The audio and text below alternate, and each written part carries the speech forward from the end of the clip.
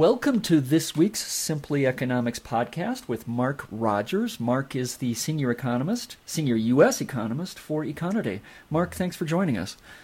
Thanks. Glad to be here. Okay, you know what the first question is going to be. Sequestration. It's an ongoing topic. Everybody from the dog park to the grocery store is talking about it. What should traders and investors look for on other economic news this week, and how is sequestration going to impact that?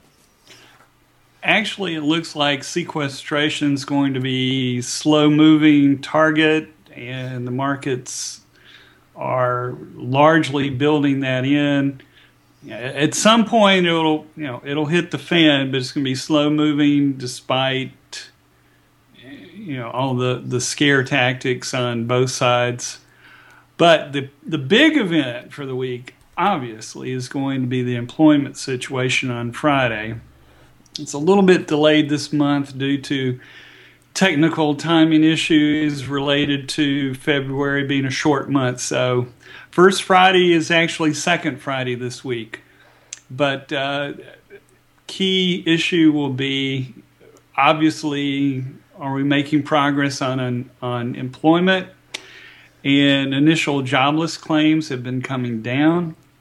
So there are expectations for somewhat more improvement. And it's a key issue on the unemployment rate issue for the numbers in terms of the Fed guidance. The Fed's focusing on the unemployment rate, but it's not going to be dramatic. But those are key issues for the Fed and for the markets. Well, help us understand a little bit. This is a good time to ask this. What about economic indicators and Fed speak? This past week, what really stood out was Chairman Fed Ben Bernanke's testimony before Congress. He gives testimony by law twice a year in terms of updating Congress on how monetary policy is progressing. And that relates to, the Fed is actually a creature of Congress. That's often forgotten. Congress has the constitutional authority to basically coin money. I believe that's the constitutional phrase. And they've delegated that to the Fed, and the Fed acts as an independent agency. So Bernanke was giving his semi-annual testimony, and what the market's really focused on is that Ben Bernanke reaffirmed that the Fed is going to maintain loose policy for quite some time. That soothed the markets and helped lead to a boost in equity prices. Did the Fed Chair, Mr. Bernanke, make any comments on the sequestration? There should be a short-term policy that does not damage the recovery, but in the long term, the deficit should be reduced. And those are basically general economic, they're generally recognized by economists as the appropriate way to approach this issue. All right, I'm going to put you on the spot before we get to the highlights on the news indicators. Is the run-up in the stock market because the Fed is printing money? To get to the point that you are really trying to address, did the Fed, or is the Fed really driving the stock market? And the Fed actually does want asset prices to rise. That includes stock prices and home prices, which we'll get to shortly. So there is some impact from the Fed. It's not the traditional, really strong impact. We're seeing stock prices rising due to very or extraordinary low interest rates. Investors have to decide, where's the rate of return? And if you look at bond prices, the rate of return is not there, so you have to make the decision, what do you do with your money? And the Fed's intent is put in equities, and that is actually happening. But it's also because, due to companies' extreme cost cutting during and since the recession, earnings are reasonably favorable. So it's not just the Fed, it's also reasonably good returns from company profits. Well, we had the expected, as you told us, drop in personal income, and the market seemed to shrug that off. Now, what else stood out to you? For the consumer sector, consumers really hanging in there, unexpectedly, actually. We had motor vehicle sales for February that held up very well. We've had an over 15 million unit annualized pace for 4 months through February. We're seeing consumers basically taking low interest rate funding for motor vehicles, not just for housing.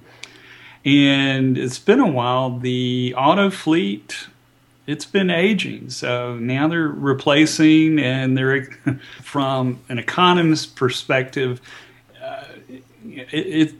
it's an attractive purchase, but it's a needed purchase because the fleet has been aging.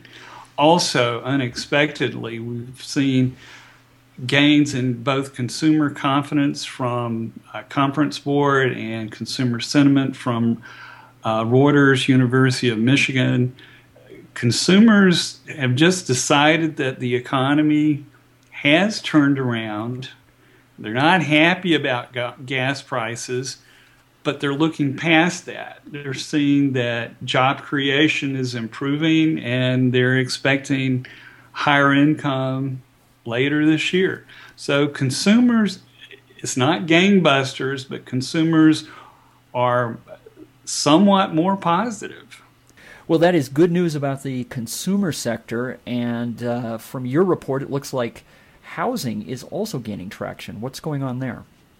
Housing is truly one of the bright spots. It's not traditionally as strong during most recoveries, but for this recovery, it's truly the bright spot at this point. This past week, we had a boost in new home sales and in pending home sales. And the curious factor is they're actually being held back. They're being held back by low supply. And we're going to get some rebound in supply if you truly believe in microeconomics 101, where the driving force is price.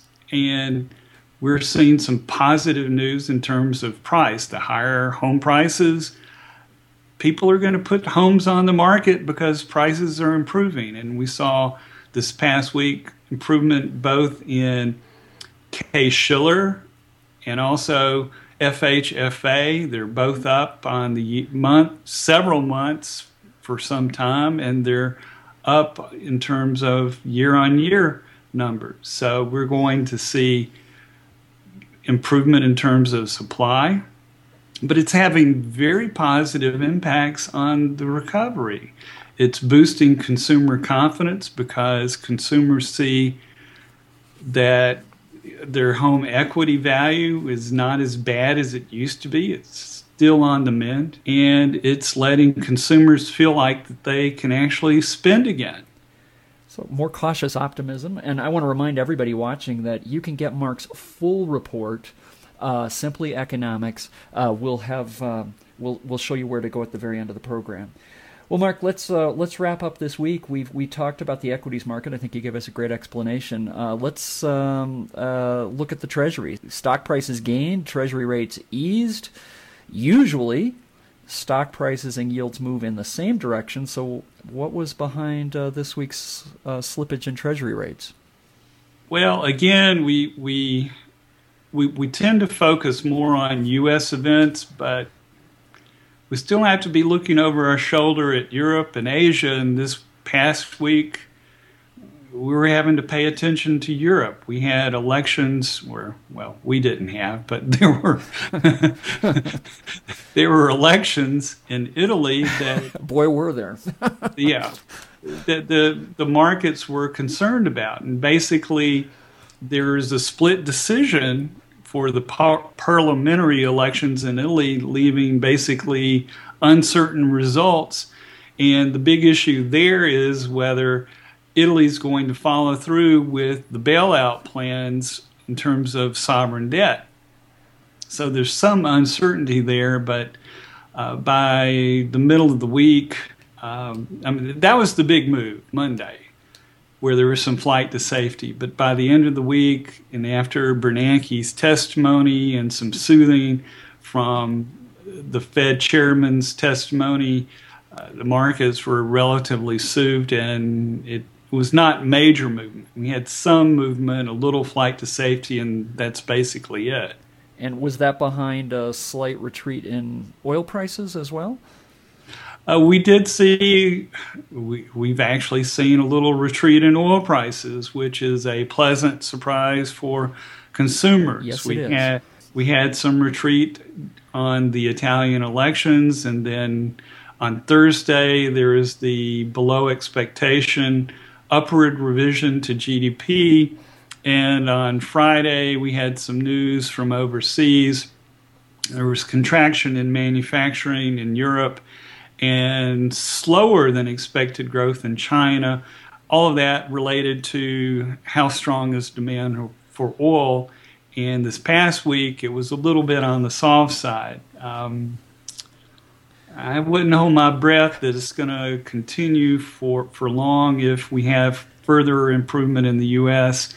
and further improvement in Asia, and eventually Europe coming out of recession. Well, look, you've promised we would not have a boring week, and I don't think we did. Well, Mark, thanks very much. This has been a great program, and just a reminder to everyone: you can get Mark's full report. Just watch at the end of the program. We'll tell you how. Thank you, Mark. Thanks.